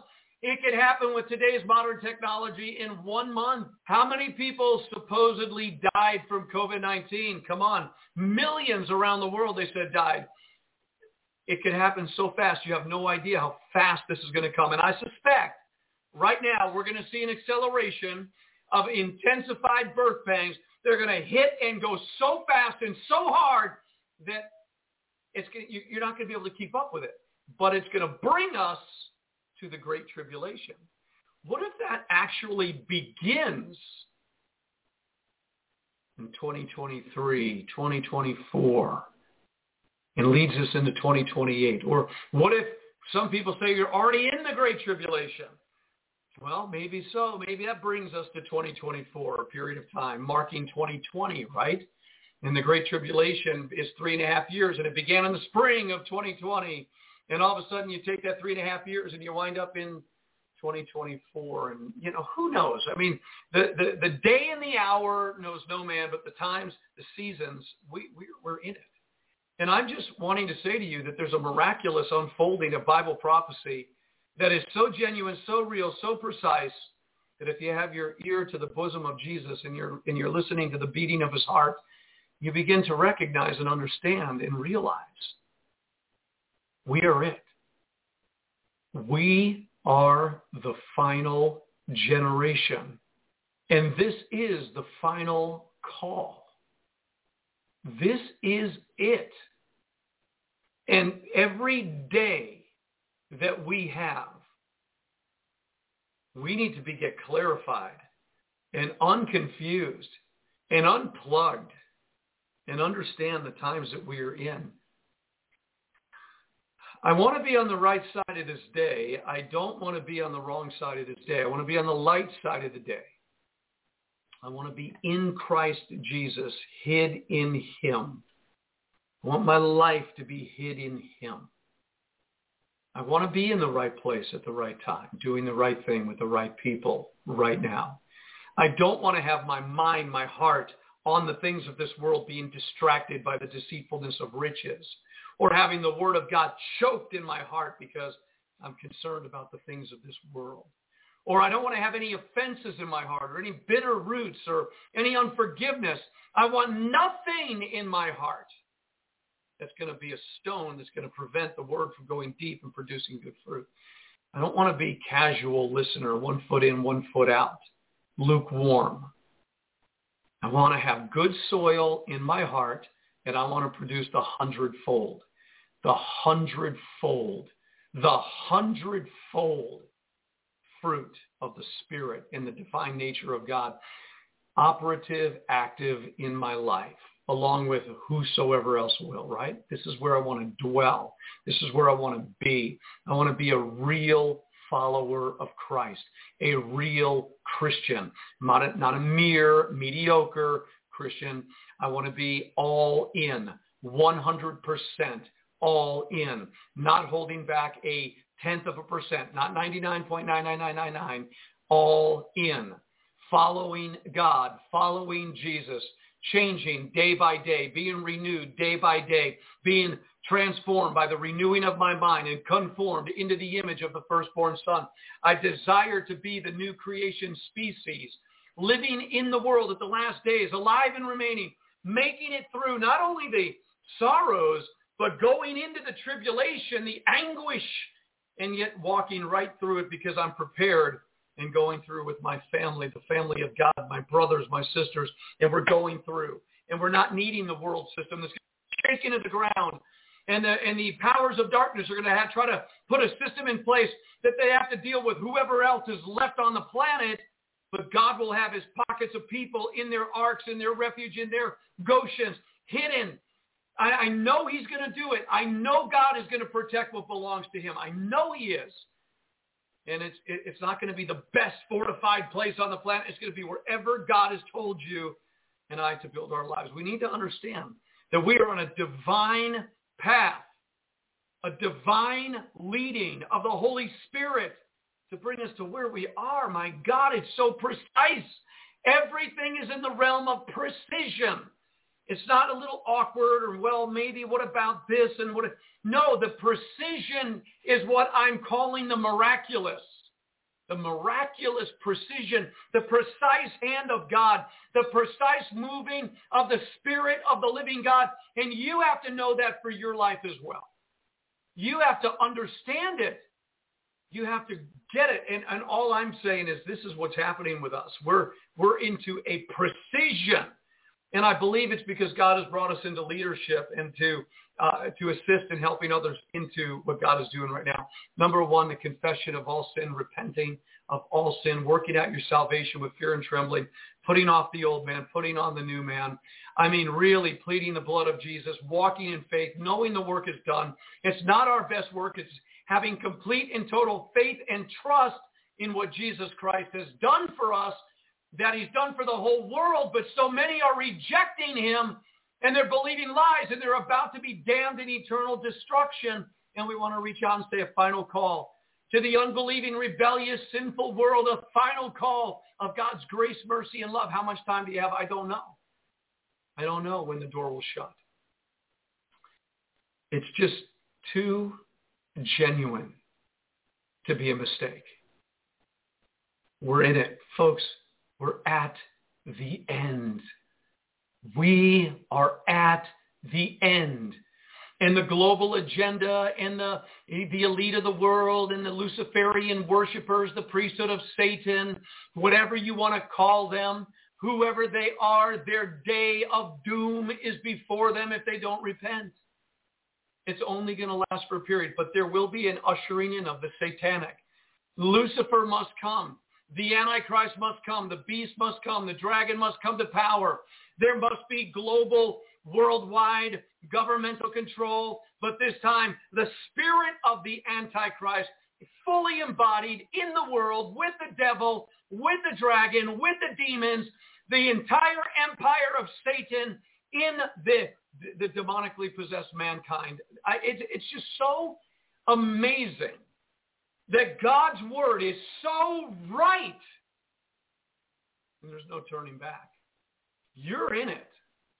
There is no going back. The only going back is the apostasy, the defecting from the truth because you can't handle the reality. So you need to go back into a paradigm of being deluded and deceived and feeling good about it because you don't have to deal with it. You'll have your mark of the beast. You'll buy your clothing. You'll buy your food. You'll have your water. You'll go to the restaurants. You'll pay your mortgage bills. You'll be able to fit into the global end-time one world government after the reduction population of billions of people on the earth. You'll fit right in and eat your meat and whatever they're going to serve you up. Because you can't handle the truth because your soul is not ready because you've held on to your sin. You've wanted to maintain a little bit of something for yourself. And you can't make this that way. And so you may find yourself in the great tribulation saying, man, I didn't prepare for it, but I don't want the mark of the beast. And you're going to have to be a martyr. You're going to have to die. You're going to die the death. You're going to have to cleanse your robes in the blood of the Lamb in your faith in Christ. At that time, and awake into the resurrection after you die. So it's just absolutely precise what's going on here. And to convince one person that you need to start living your life right now like this is it, this is it, this is it, the only way out is to defect, abandon the enlightenment, abandon the revelation, abandon the truth of what you're clearly seeing and hearing right now. It's all around you, but the veil could come back on your mind and you won't see it the way that God's showing it. And you'll slip right back into the delusion. Defect from the truth. That's the apostasy. Because I'm not prepared to handle what's coming down the pike. I'm just not prepared to handle it. Got a number of comments coming in. Let's take a look-see at what's going on here this morning. Good morning to Kevin Hauger, one of the first with us today. Good morning. And again, happy anniversary to you and Cindy. I trust you guys had a brilliant anniversary time together. Pastor Melissa Fletcher was with us all day today. Jim Boltmeyer obviously was with us on the air. Kevin said solar flares, war fallout, and the further development of lands, i.e. wildfires and such. In the spiritual side, God knew this many, many years, 1,000 plus before any of us were born. He sure did. Cindy Mespin is this morning. Good morning, Pastor. Good morning, Cindy. God bless you. Aren't you glad to be in the right place at the right time, doing the right thing with the right people? Right now with the veil completely removed and seeing things as clearly as you do? I know it's true. Kevin Hager, yes, he made this earth pure in design going forward, but man has placed his hand into it, causing its changes. I believe God has allowed man to live in his making of this situation. Right on, Kevin. Pastor Jeff Bassett asked a question earlier. We already went through that. Good morning, Pastor Jeff. Jim Boltmeyer, he said, here is the parable of the fig tree prophecy or paradigm. And you can find that again by going to www.endofdayssurvival.com, and you'll find the fig tree prophecy. Thank you, Jim. Jim also said 4,000 years to the rising of Jesus, 2,000 years of today, 1,000 years of the millennium. The world took 7 days to create with 1 day of rest. The creation theory, Psalm 90:10 matters, fall feast 2027. Whoo, Mamma Mia, it's all there, right, Jim? As precise could be. Hebrews 12:1 says, Cindy Messman, we need to look at that. Hebrews 12:1. Let's see. Let's see. Hebrews 12:1. Let's go see, which should be something about good stuff. Let's see.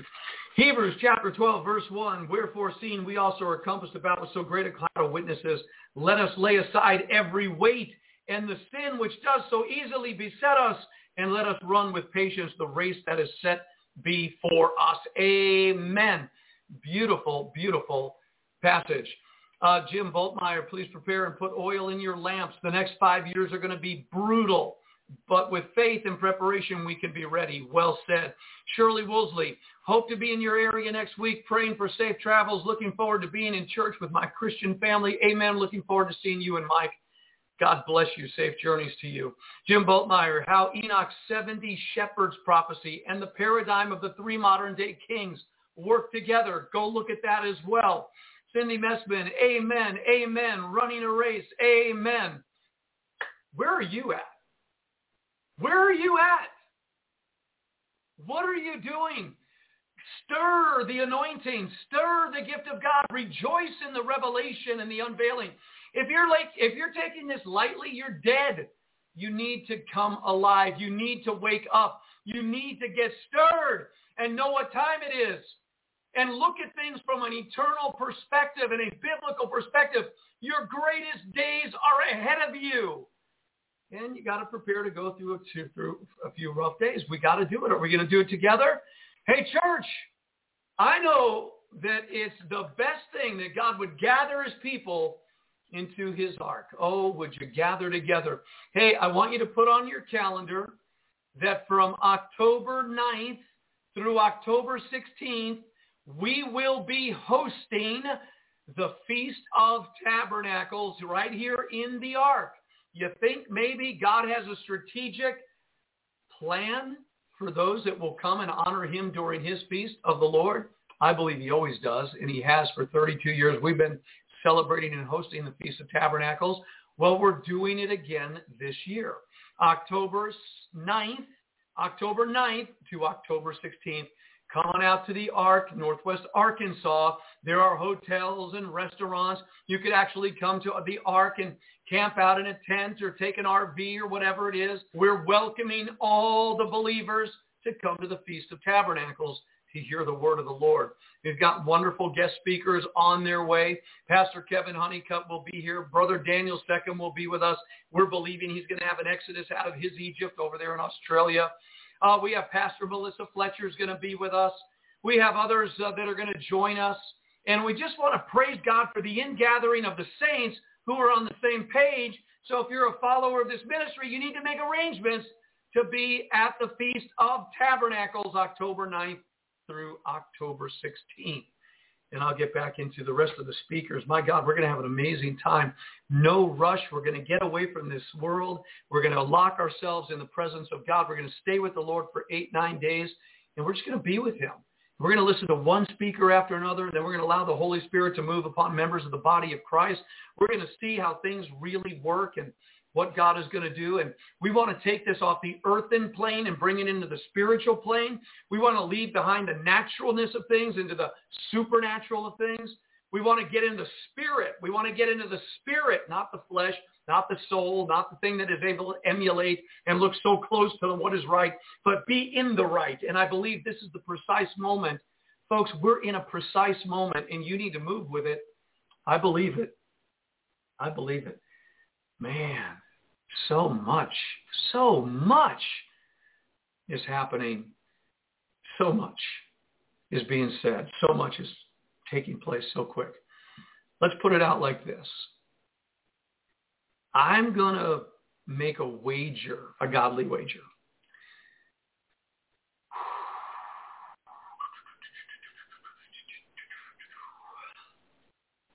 Let's see, because it's inevitable.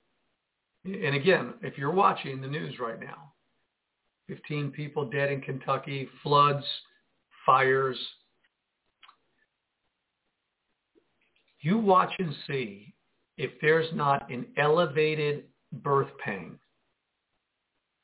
And I'm not going to put a time frame on it. You just watch how fast and how thick it is. It's going to be so intense.